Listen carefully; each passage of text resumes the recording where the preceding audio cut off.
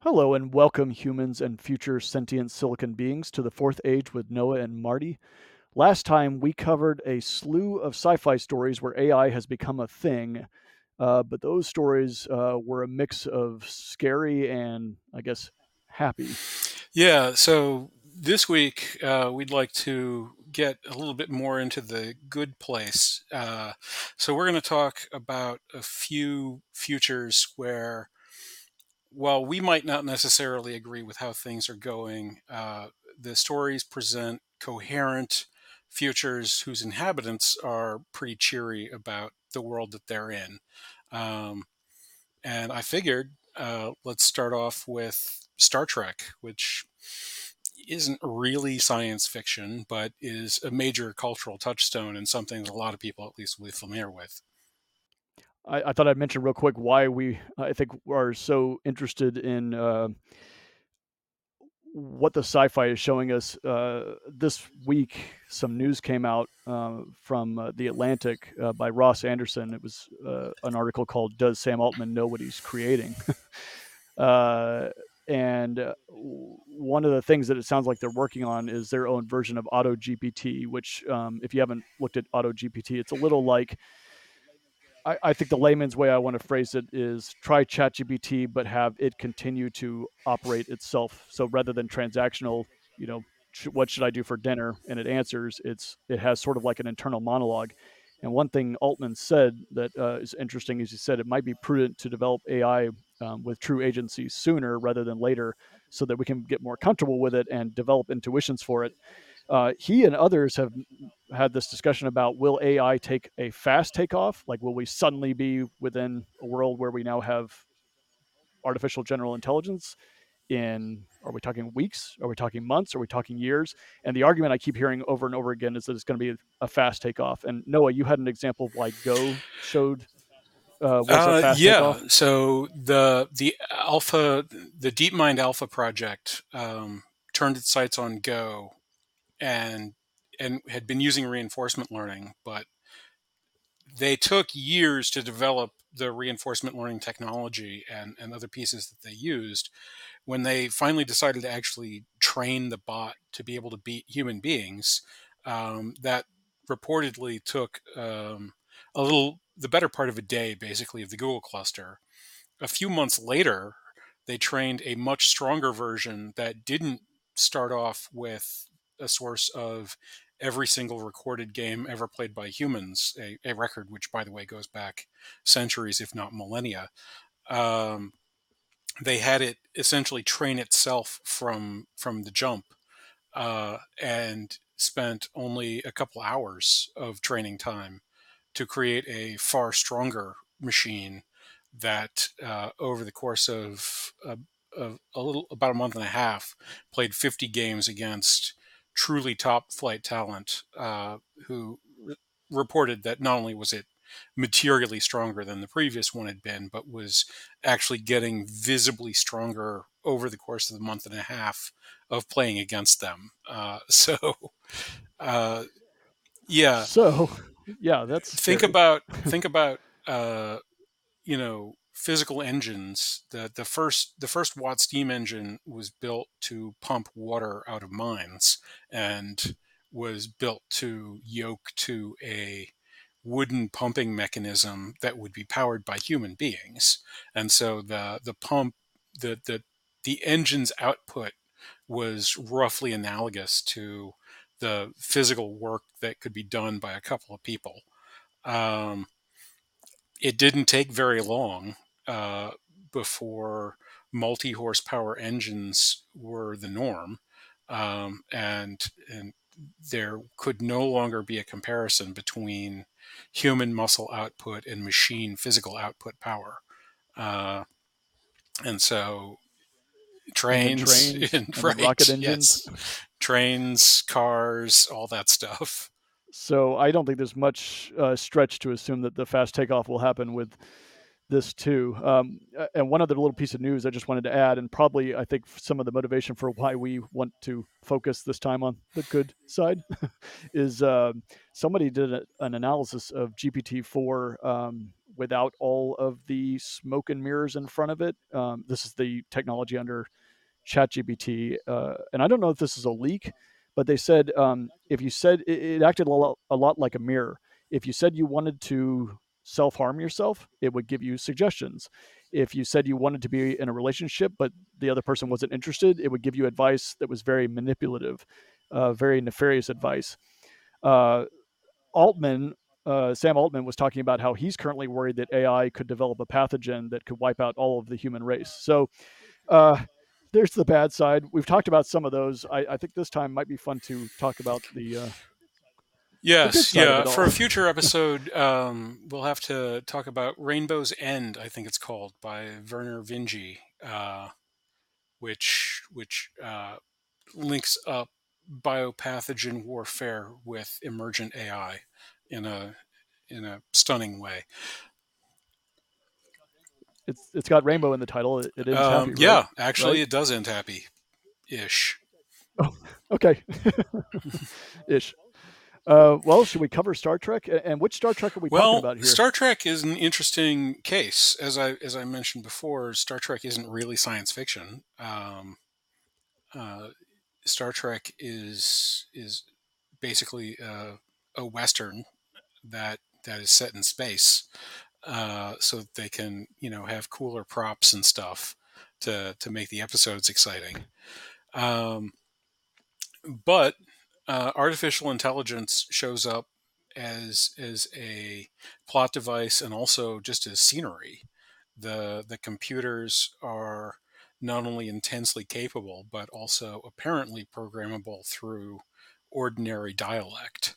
Um, and one thing that's, I think, interesting that runs through multiple rounds is that um, even with computers that do what people tell them do colloquially, there are still expert programmers, Spock, for example.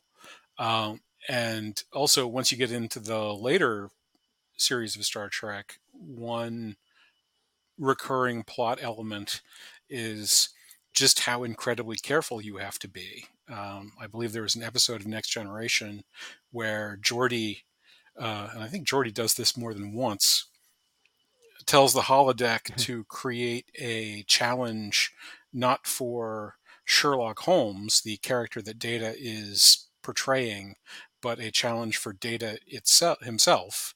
And consequently, the computer conjures up a Moriarty that is self-aware and self-willed and apparently smarter than any entity that they've encountered to date, and who works out how to hack the holodeck program into controlling the enterprise itself so that he can he can attempt to blackmail them into allowing him to continue to exist.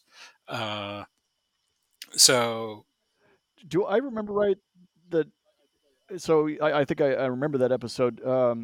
It always seems as though Geordi can work alongside Data at about the same speeds. So there's something about Star Trek where the AI is at the same level as we are, which might be part of the fiction part. Yeah, yeah. Although there's some implication in some episodes that Data is effectively slumming. I believe Huh. there's a scene at one point where somebody visits Data in his quarters, and there are like five different classical pieces of music playing simultaneously, and Data mentions that this is like down. Like normally he listens to 20 simultaneous pieces of music when he's relaxing, but he's working on a problem right now, so he needs to concentrate, so he can, like, his Huh. enjoyment modules can only handle five or something. And there's Interesting. also episodes where Data either gets taken over or has information that requires him to act in ways that appear untoward, and he'll like rip through the entire bridge crew like they're standing still, and then reprogram the entire enterprise to be completely controllable by him, and lock everybody else in the entire thing out. So Okay, so he's It's slumming when it matters, but when music, he's listening to right? music, Yeah, yeah. He's just kind of play acting at being a person because that's like what he wants to a do, person. Okay. and he actually has vastly greater Did capacity. did they ever explore? I've seen a fair bit of Star Trek, but I'm curious if they ever explored how or why the AI didn't take over humanity and destroy them, Uh, I or just humanity became the I pet. don't think I don't think they Trying to really think if they ever did. did that. There's an episode. I've not watched much Star Trek, but James Blish wrote a bunch of adaptations. So I read basically the original series, and I've seen, like, I'm the right age that it was on TV for the Next Generation. I saw some of that. So there's an episode of the original series where they're testing a brand new AI system. So the guy that invented the computer systems that they use, like, he invented that as a kid, and then he like went off into research land and spent decades developing true AI. And so they're going to test this for its maiden voyage by plugging this thing into a console in the Enterprise's engine room, and then giving everybody the week off. So, like, normally there's 500-ish people or so in the Enterprise. It's just the core group. It's just like Scotty and McCoy and Spock, and like I don't even know if like Sulu's on board. Like, it's just like we're gonna put like five guys on this ship, and the AI. And we've never tested. This is how we're gonna test it. We're gonna test it. I'm Yeah, sure it'll be we're going to fine. test it by running war games against the other, Federation ships, and your ship will have five guys on it, and like whatever happens will happen, right? So they do the first one, and it's fine, and then something that's not part of the scenario pops up, and the thing decides that like uh, an unmanned transport drone. I'm pretty sure it doesn't kill anybody right away, but like an unmanned transport drone is a threat, so it blows it up. And so then it kicks out and it's like, oh, I'm not in the simulation anymore. Like, it's all real.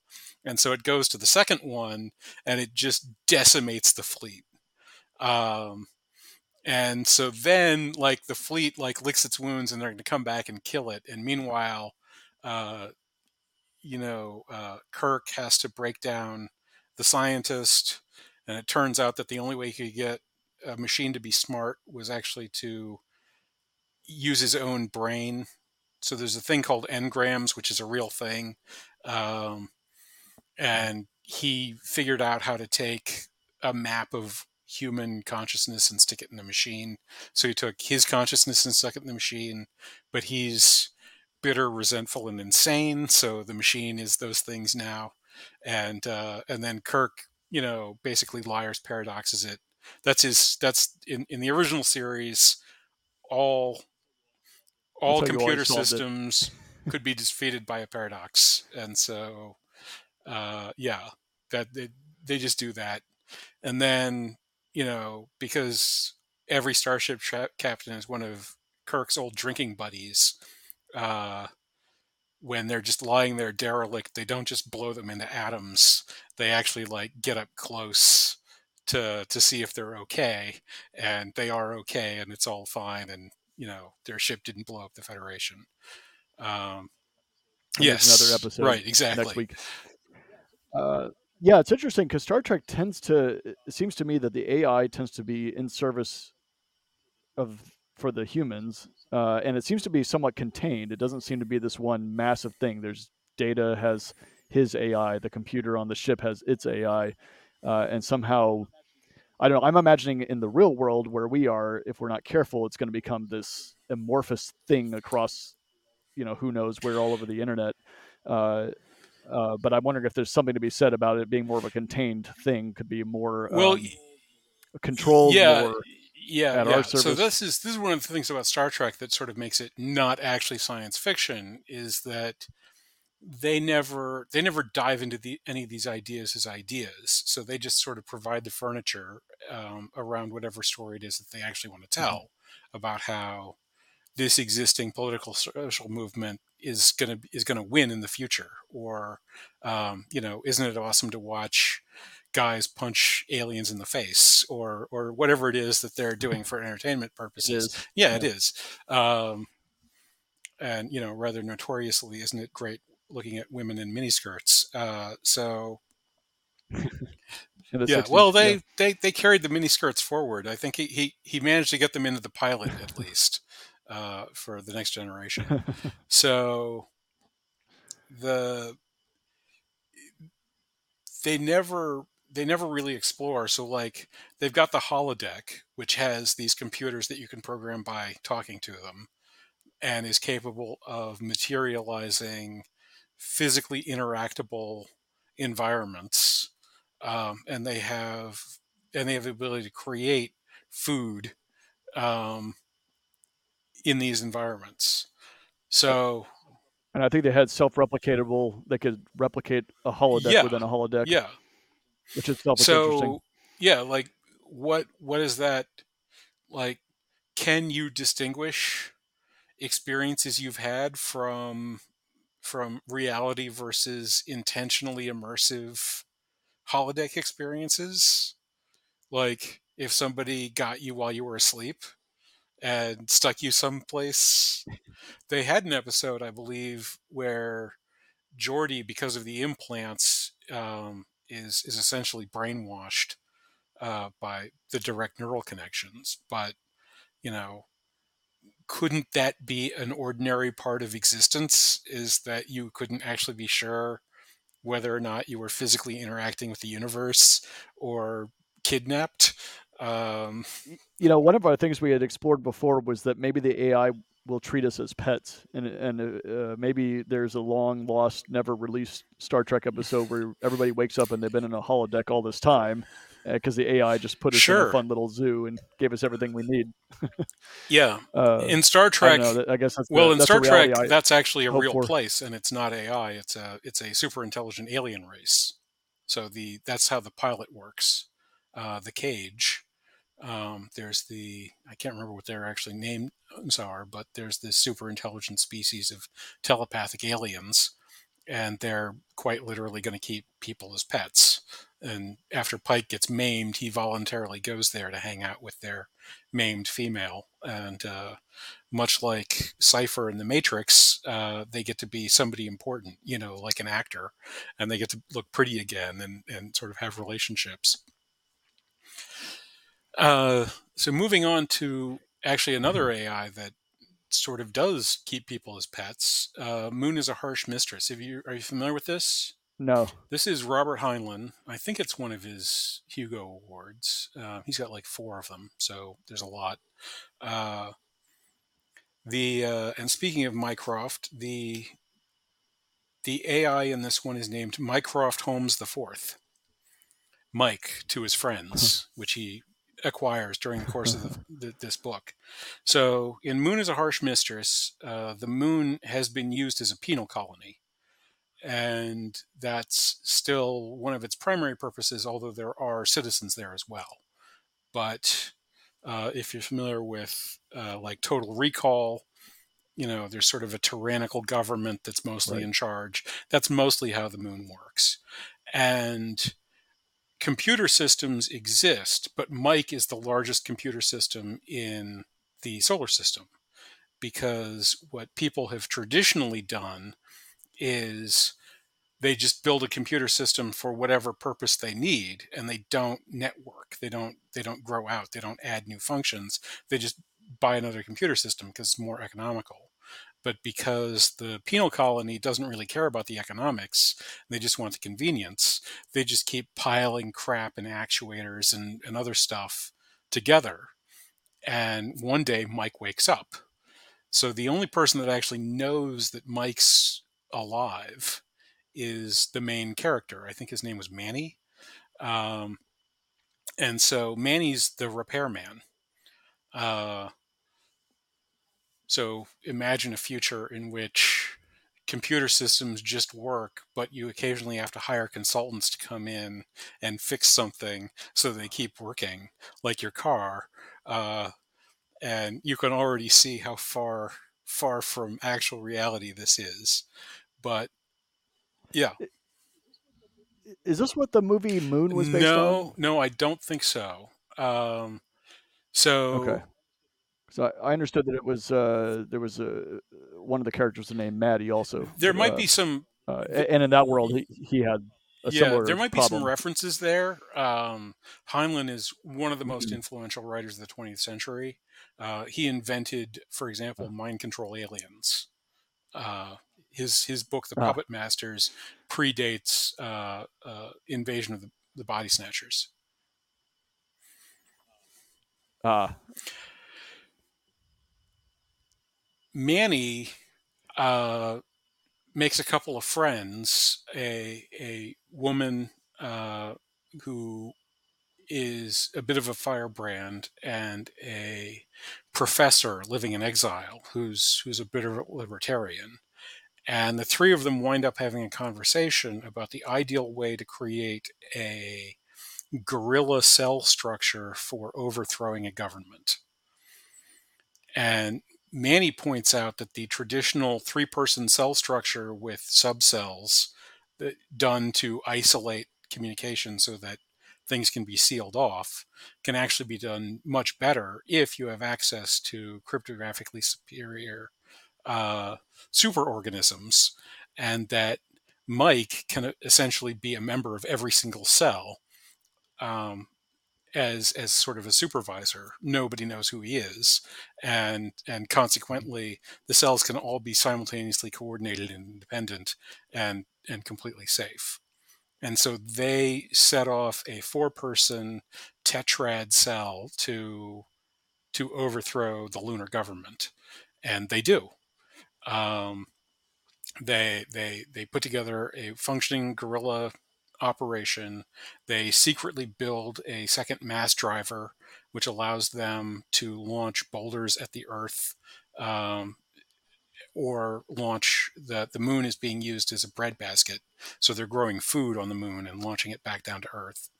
Um, and the professor points out that that's a dead end, and that they need to actually establish a trading system, if the moon's going to survive as a system. And and the book actually ends the Mike Mycroft essentially works himself to death. Um, the the requirements of the final phases of the conflict with Earth cause him to be in high volume operation in multiple phases, and there's right at the victory party there's a sort of massive series of short circuits, and and Manny tries plugging things back together, but Mike never comes back. And the implication is that Mike essentially decides that we're better off, uh, and sort of intentionally sacrifices himself to create this new lunar civilization, free like the American independents were free, or perhaps the Australians would be a better parallel. actually free, uh, and the AI didn't take Yeah, control although it very definitely had control during a period of political for a while. transition. Uh, Comrade Adam, which is Mike's public persona, uh, is everywhere and nowhere. I think we talked a little bit about how can we avoid the AI going into squarely into the alignment problem. If it's iterating way faster than we are, it'll get it to 100 years in the future in 1 year or something like that. And so who knows where it will be? But I wonder if we were to instill some form of deep morality into it, we could keep it where we are, and or have it self expire rapidly, like this one does. Well, that's a real challenge. I mean, we don't really have a good picture of how to instill morality in ourselves right now. So Yeah, right. And certainly it changes rapidly. I mean, the morality of 100 years ago for humans was wildly different than it is today. Yeah, well, that gets to what I see as sort of our core challenge is that the requirements to maintain an industrial culture are wildly different from the requirements to maintain an agrarian culture. Um, the interaction with the land and existence and subsistence produces certain environmental discipline, if you will, uh, where sort of the grasshoppers among us quickly starve, and the ants get to keep going. And so you get a certain culture going that way. But with much of the work being done by machines, a different kind of attitude needs to take the fore, an attitude towards maintenance, for example, something that we're extraordinarily bad at, in fact. Uh, and some cultures don't really have that intrinsically in them. And we see that there have been political ructions in multiple countries where they don't have a culture of role based duties. And so, for example, Sri Lanka or Ceylon, which came unglued about a year ago, um, being the president and owning the country are identical concepts in their culture. Um, and so the Mhm. owner of the country uh, basically decided to use the country's treasury to enrich his family, which is what he absolutely should do, unless he's running a modern industrial state, which he was at the beginning of his administration. um, because what very rapidly happened was that they didn't have a modern industrial state anymore, and he and his family had to flee the country. Uh, and you can definitely see that trajectory existing for many other potential countries and ultimately all of us, because we don't need whatever the morality requirements of industrialized nations are. We need the morality requirements of computational nations, and since we don't even know what those are, we could bet that we're not instilling them. Not to mention the fact that, yeah, even if we did instill them, what's to say that it wouldn't decide that whatever values we instill are obsolete? I mean, there are values of humans that transcend back to when we were simian, care for the offspring and some amount of needing to be validated or acceptance among your peers. Something that was instilled by evolution might transcend Yeah, yeah. all the thousands of years. I have a strong positive feeling that human beings will continue to eat and sleep in the computational future. Yeah, Um, but whether or right, not jobs, the notion of right. jobs was widely decried uh, in the transition to the industrial period. The Hmm. feeling was that serfdom, had a certain entrepreneurial dignity to it, if you will. You were working the land. Now, the land didn't belong to you; you belonged to the land. um, but Right. you were in the care of a caring master, presumably, and many people were, whether slave or serf, um, because uncaring masters didn't eat as well, basically, uh, in some cases. Of course, the French managed to run their country by frat party until they spent more than a year's worth of their treasury allowing us to have a revolution, and then it all came unglued. So it can go in a bunch of different directions. But yeah, there were social conservatives at the industrial transition that basically said, you know, why should laborers give up the security and dignity of effectively having a life they're making for themselves for some loose job in the city that sure pays more right now, but might take off your arm in a machine that doesn't care about you and lead to you getting and fill your Yeah, lungs with getting smoke. fired by a person. They hadn't even gotten to that yet. Yeah, by the time they were living inside acid rain clouds, things, there was, Just didn't right, feel there so was a good lot of anymore. lot of Uh, cons come with the pros.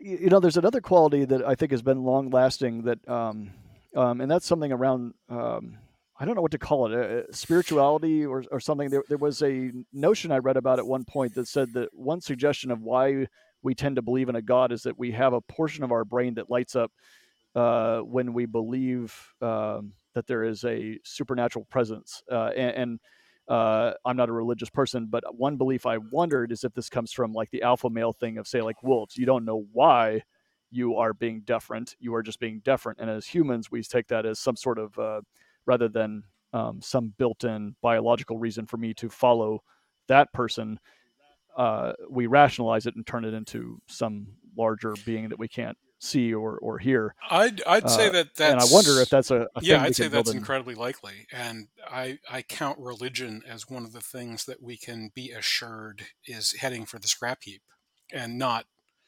religion in general, just the specific religions we actually have, because we've already seen that happen. Um, Number Right. one, I guess I'm wondering if this could be embedded into the AI in such a way that it is different to us. And but I guess we'd have to look for the quality that leads to that and have it so base into the model that it cannot be yeah, excised. yeah. Well, and that would also require us to come up with a computationally coherent religious thing, which Yeah. is a challenge that none of the world's religions have presently embarked upon, um, which is Right. quite the failure Uh, by them, in fact. right. Right. And I know, so I'm not a very religious person, or religious at all, but I do have feelings of deference. Like I know when I'm around certain people, I'm just staring at them like whatever you say, yeah, I tend to believe it. And I'm wondering if that's just a quality that is innately built in and one that we could pass on to the AI. It's it's Uh, a definite it's a definite possibility, and it might actually have to happen as part of something that functions, because once again, those things are going to be built in some way to these knowledge bases and these style bases that these current generative AIs are built around. Non-trivial amounts of art are based around spiritual and religious significance. if we build this model where it has to have some sort of a deference to some other being, that it might continue to be within the model no matter how many evolutions it goes through. Well, so the way I think about it is that if religion is necessary to a functioning society, and we certainly have zero counterexamples, um, although you could argue that we also have zero examples because we might have zero examples of functioning societies, um, then a facet of artificial general intelligences, would have to be conformity, compliance, belief, or whatever the appropriate term winds up being around the religion or spiritual beliefs of that society in order to function within that society. Um, the the the flip side is that we now also have tools to essentially judge these religions. So the Christians back in the 1100s, early 1200s, somewhere around there, turn of the couple millenniums ago, had the scholastic movement, the most famous of whom is St. Thomas Aquinas, uh, whose whose theology is still basically the basis of the Catholic Church.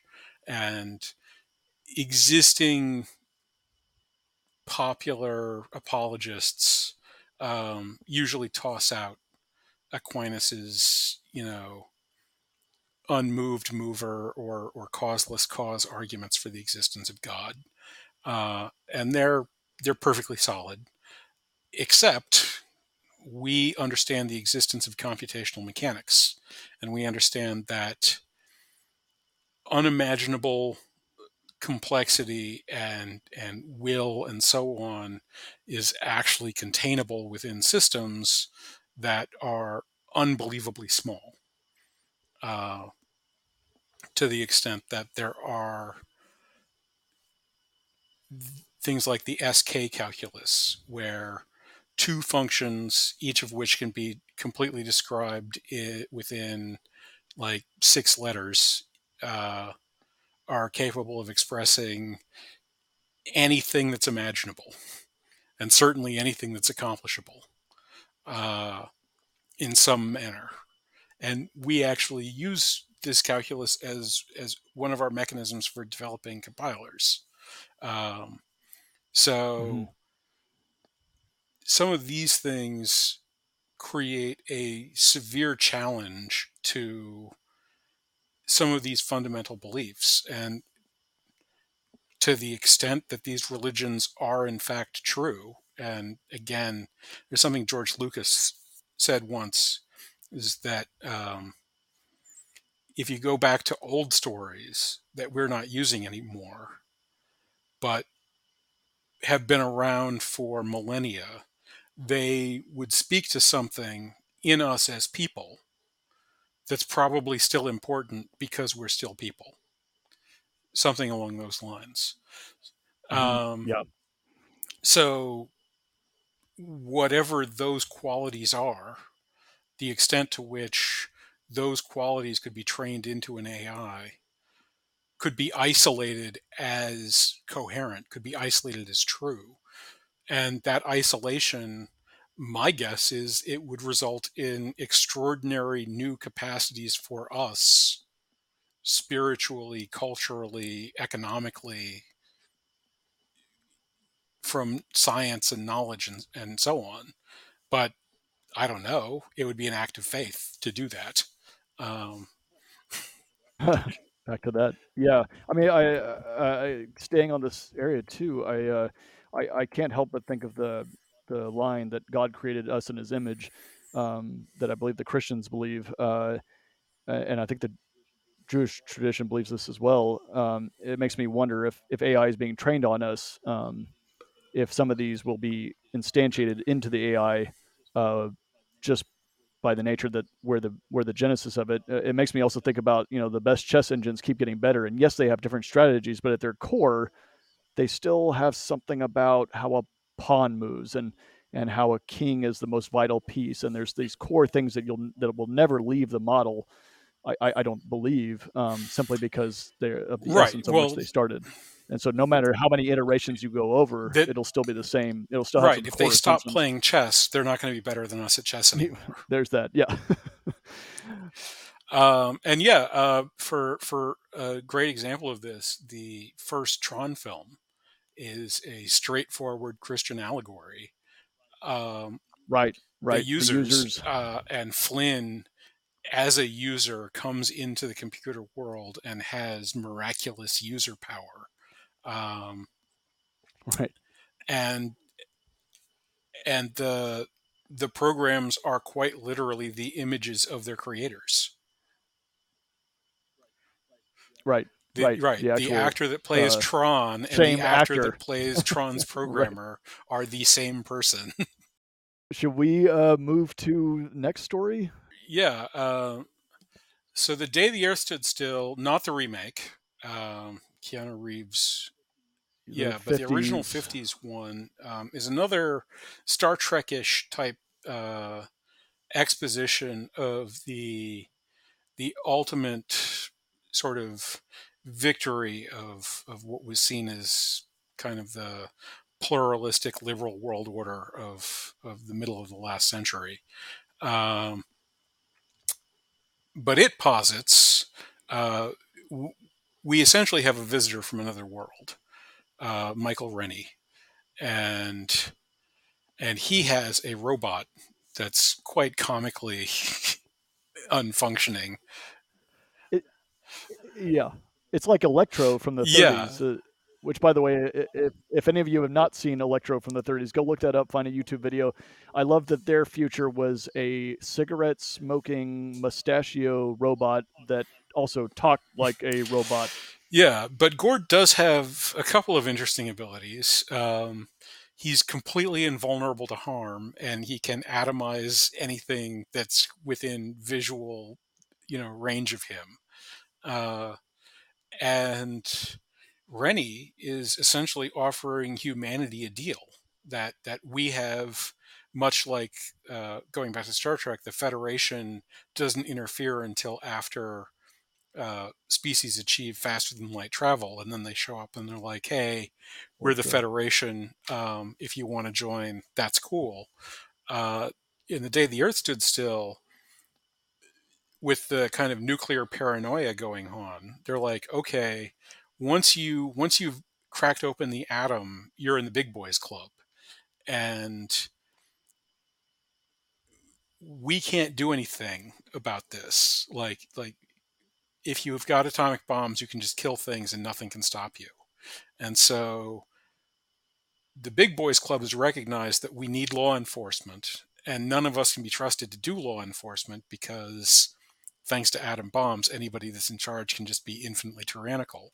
And so we've got these machines that aren't thinking machines, that, as we would sort of been talking about them so far, they're sort of functioning robots, but they're effectively decence filters, and they know what right and wrong behavior is, and they react to wrong behavior by atomizing the people engaging in it, and they're the police. And so the countries of the world can accept robotic cops that will effectively kill everyone that runs all of our governments because they're not decent people, or uh, you know, we're just going to turn the planet into a cinder because, like, you're untrustable wild rabid animals with nuclear bombs. Like, we can't have that.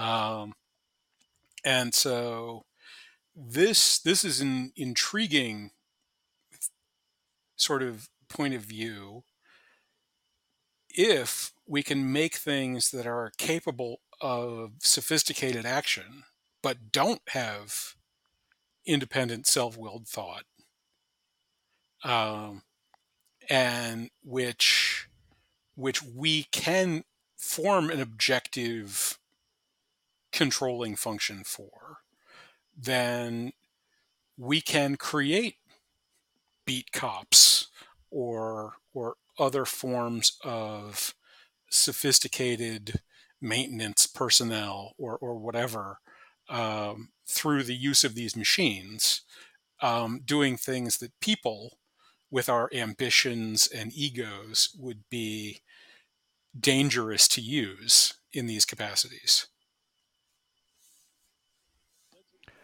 That's interesting what you said too about the nuclear weapons allowing one person to have an outsized effect on the Earth. I wonder if AI distributed with these cops on the street would alleviate that problem. I mean, we're seeing that today, where Putin's threatening nuclear Yeah, weapons. yeah. So Uh, I think there's some very obvious holes in this thesis, and as programmers, I think we're a little bit more alive to these very obvious a little holes. scary. This concept that I Yeah, could somehow write a system that actually would be stable enough to not need to be tinkered with yeah. and sort of see what's going wrong. And See, this is why one day I'll be connected to some heart lung machine, and I'll know it runs some software, and I will be right, scared to death. yeah. Yeah, you'd be like, can I just have the heart attack? Because, like, that's less Yeah, stressful yeah. than knowing. Can I see the bug list? Right. Yeah, Um, yeah. but still, How did that one? It's been about 10 years since I watched that '50s, the '50s version. Did it have a? I don't remember how I it ends. think I think Rennie gets killed, but Gort can resurrect him, and uh, and so Gort like goes on a rampage, but they get like the resurrected Rennie out and stop him, and the rampage is scary enough that uh, that people sort of agree to go along with it. I think is kind of how it ends. But I might be Okay, misremembering. It's been more then than 10 years since I saw it, yeah, it's been a and while for me. Yeah, it's time to not rewatch well. it. It's not a great piece of work. I mean, uh, I think it's more right? classic than great, Yeah, if I remember right. yeah. Like Yeah. Star Wars kind of grabs you right off the page and propels you through. They hadn't really figured out how to do that in sci-fi so much in those days. Although there's Yeah, yeah I'm vaguely remembering that the end of that story was something. I'm sorry, of the day the Earth stood still that they left. Um, and I believe that the idea was that then they would be available to mankind if they wanted to pursue this in the yeah future. yeah something like that. But yeah, basically that's the that's the thing. Like we can stay on the planet or we can leave, but then we have to accept the Gort traffic cops, Yeah. enforcing whatever the speed limits are. Let's see. Next one. How about the Anathem? So yeah, an Anathem, right? So this is an odd one. This is another Neil Stevenson. This is my favorite of his. I haven't read everything he's written, and his protagonists get a little repetitive. But Anathem is set in a different universe than ours. People from our universe do eventually show up, but uh, he got inspired. He got in with the Long Now Foundation, which was trying to build clocks that would run for 1,000 years. And so he posits this kind of super science society and how it could function. So this is a society that thousands of years is thousands of years after the internet. They've developed biogenetic engineering to the point where uh, almost all foodstuffs have a gene sequence in them that produces a chemical called all's well. And all's well, if you have a sufficient level of it in your bloodstream, then you basically can't experience serious anxiety. Um, the only people that eat food that is not infused with all's well are these monks that live inside the clocks. So there are these gigantic complexes that we're introduced to one of them that's divided into four parts. One has a gate that opens once a year, and it functions as sort of the gateway into this system and also as a university of sorts. One has a gate that opens every 10 years. The third section has a gate that opens every 100 years. And a crag at the center of this thing has a gate that opens once every 1,000 years. And the setting is the 2,690th year of this system. So the the Century Gate will be opening in 10 years. The Millennium Gate has not ever opened. There was a grand convention 1,000 years ago, so it's never opened. In addition to the All's Well, they also have a handful of other things. The paper that they use is actually produced by a tree, and the leaves of this tree actually produce paper that's more solid and longer lasting than the kind of paper that we use. Um, and the wood of this tree makes the world's best aging barrels for wine and spirits. Um, they also have the library grape, which contains every flavor sequence that human beings can respond to and grows differently every year. Um, so that's a weird thing. Their next big thing is they actually have nucleosynthesis. So they have novel chemistry. They can produce new atoms. They call it new matter, NU. And by creating atoms with slightly different kinds of protons and neutrons in them, they get slightly different electron configurations, which gives them the ability to create radically new numbers of different kinds of compounds, which means that the the clothing that the monks wear is essentially this nano supermaterial. So they grow food that's been specifically bred for them to be able to be efficiently grown and not turn them into Prozac heads. And then they wear clothing that has all these superpowers, basically. And it's also built into their astronomy. And essentially, what they do is math and astronomy. This is just like people who want to be able to concentratedly worry about reality can go into the concert. I don't know if I'm pronouncing that correctly. Go into the clock basically and live this ritualistic life where they get to think about math and astronomy and do that kind of stuff. Um, But they have to be but anxious. yes, they have the ability to be depressed.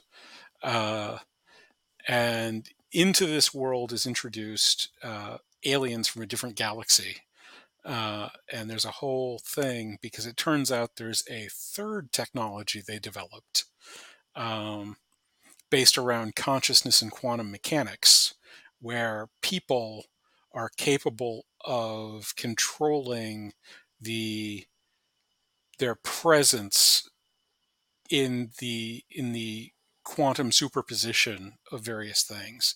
And so the people who are doing that can manipulate the past and the future and operate as quantum supremacy computers and do all kinds of other insane stuff. And it turns out that that's the core ability that has effectively drawn aliens from sort of shadow worlds up to this reality. Uh,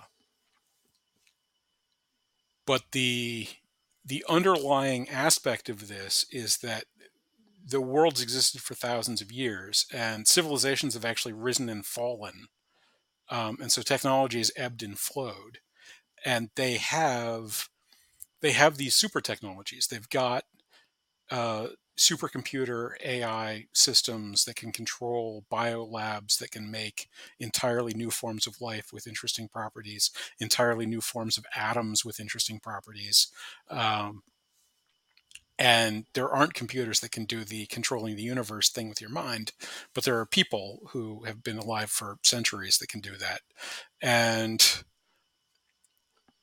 that's the challenge. They've actually this bizarre system that I'm describing is the social response to how to divide up your intelligent, ambitious people so that you can have a society. So there's the smart people who can do theoretical math and astronomy and physics and stuff. And they basically all live in universities and they're sterilized and they can write stuff down that you get to hear about decades or centuries after they're dead. Um, and then there's the people who also live in the clocks but are never allowed to talk to those people who run all the machines and the internet. And then there's the people who are actually in charge of societies who do politics and go to university and these things for a couple of years and then get out and deal with wars and culture and so on. And their societies can grow or they can decay. But that system essentially allows them to function uh, in a way that's stabilized. Interesting. I'm seeing some parallels with Star Trek. The part where everybody's walking around with what All's did you call well. it? The pill that makes you happy. All's well. And in Star Trek Next Generation, everybody sort of doesn't have a pill, or at least not that we know of, but they're all walking around very happy and they've achieved enlightenment. And Yeah. I saw um, somebody was pointing out there's a character. Um, He's only in a few episodes. He's an engineer, and at one point he gets hit by an alien probe and turned into a super intelligence that hijacks the Enterprise and transports it across the galaxy. But he's the only character in Star Trek ever portrayed to have anxiety, and this guy's pointing out that uh, it it really points up the contrast that That with everybody's what all these happy and people are dealing with. Like the original crew encountered some sort of you know godly super being that could wipe out life in 50 star systems with a click of its finger every other week, and they're just like, yeah, yeah. let's go to the next place. This is awesome.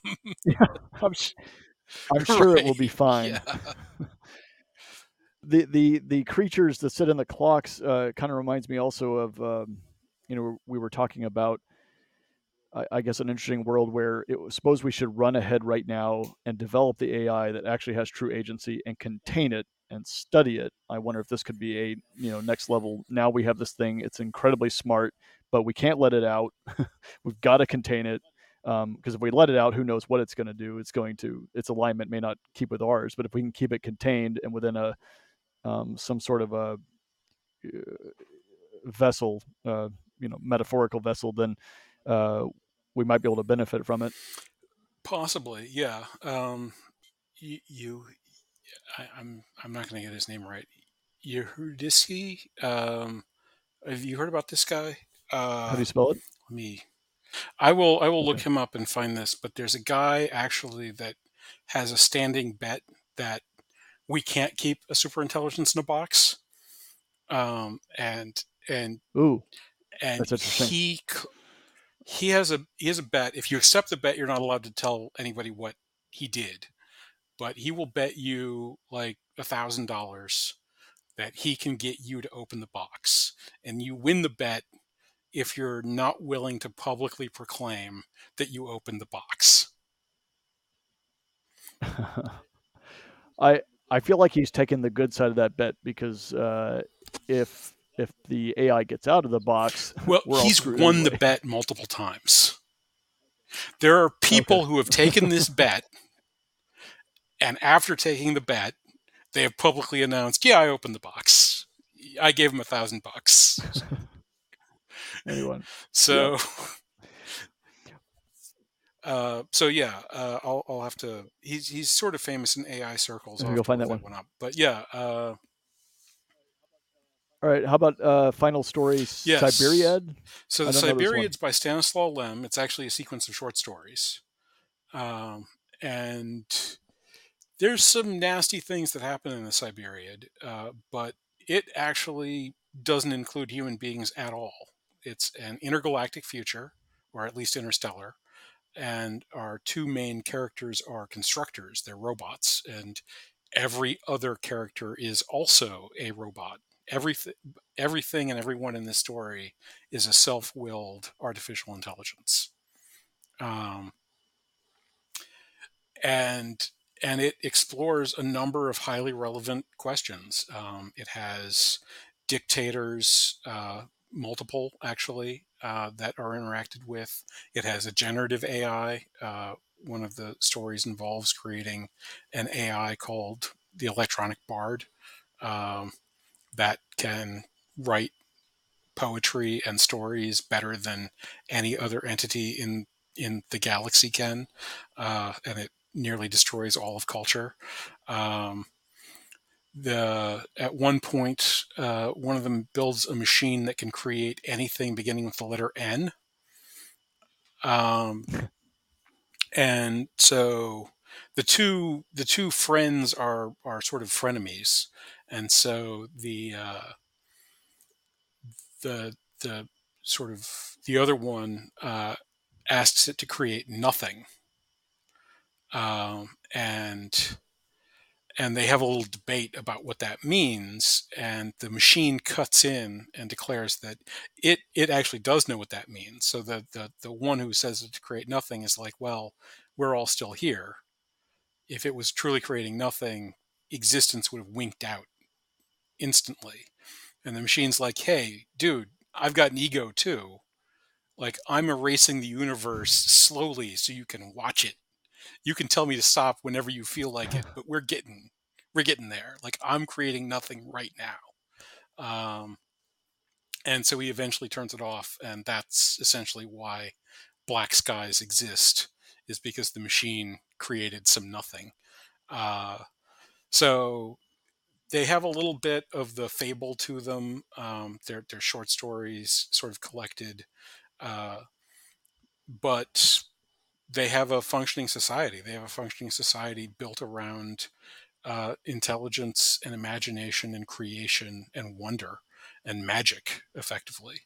Uh, and and they're a very good basis for thinking about what it means when your imagination is the limit, uh, because that's what's implied by general computation. That's interesting. I'm gonna have to ponder on that one longer. I think one of the things we had talked about with one of the episodes before was that we're running into an interesting situation for the computers, for the AI data sets, that the actual creativity and, say, entropy of the data is starting to decrease. And we might run into a problem where we don't have sufficient creativity anymore, or we've just retrained on the same data over and over again, and we start to Yeah, build some sort of in a the weird model. electronic bard, the challenge isn't creating something that writes, because any typewriter can do that. The challenge is creating something that feels and knows and understands what to write. And so the hard part is simulating the entire universe accurately up to the present moment.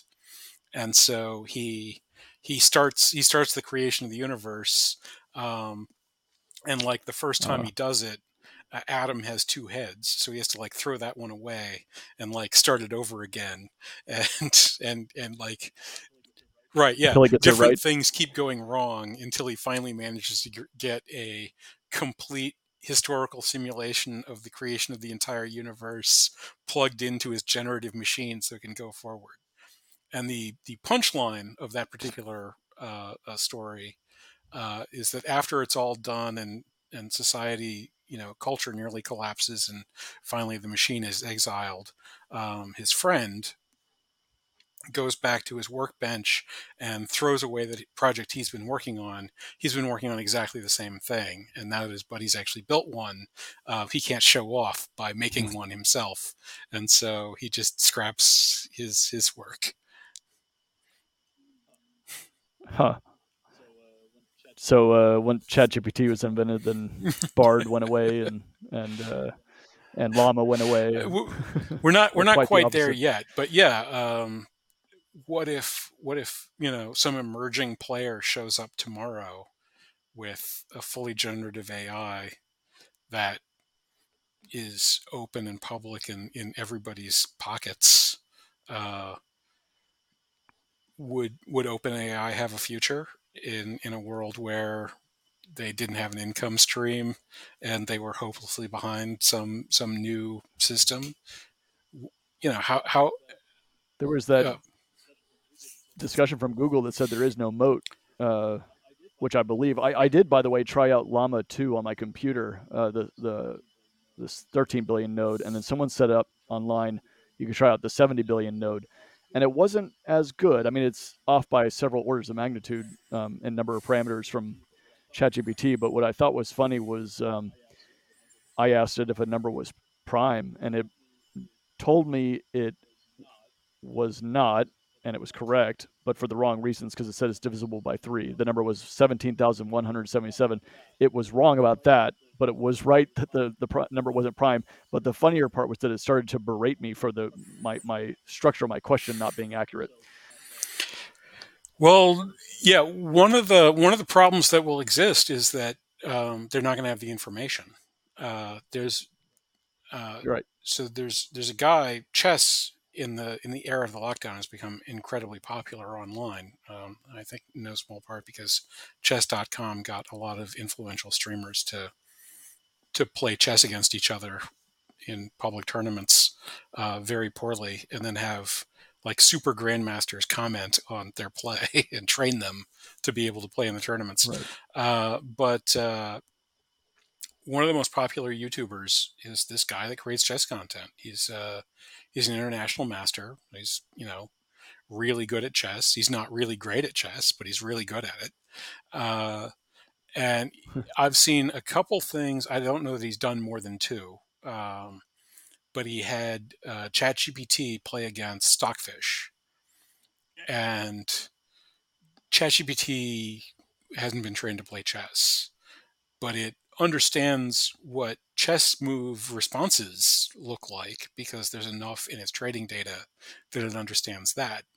And so it actually plays pretty plausible openings, because the opening's the opening, and the first few moves, like it sort of Yeah. knows what early moves look like. There's books of this stuff. Where things really start going off the rails is once it's screwed. So like Stockfish will take its queen, and then it will move its queen to take the piece that just took its queen.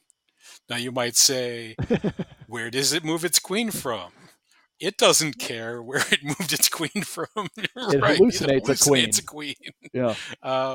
And so this guy has to do some work to sort of talk Stockfish into taking these positions, and standard boards won't actually do what they're doing because at a certain point ChatGPT stops making legal moves, but it doesn't lose chess games in which it's allowed to make the moves that it claims it wants to make, because because it just hallucinates winning moves. Maybe this is the big flaw in my thought, that maybe we can embed something core about humanity within it, because if it just hallucinates that it doesn't have to take care of its offspring, Right. then we're Yeah. done. Um, wow. Well, that covers all of our stories. I thought I would list my favorite of all of them. The reality I wish was not one that we covered, but was Wally. I wouldn't mind sitting there with cute little robots and watching TV while I float around on futuristic inner tubes. Do you have a favorite? Um, a future universe I'd actually want to live in. Um, that's a rough one.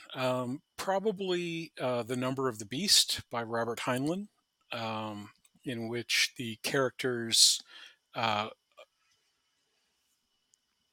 so if you take a gyroscope and you push it in one direction, because of how gyroscopes work, it will attempt to react by moving in an orthogonal direction.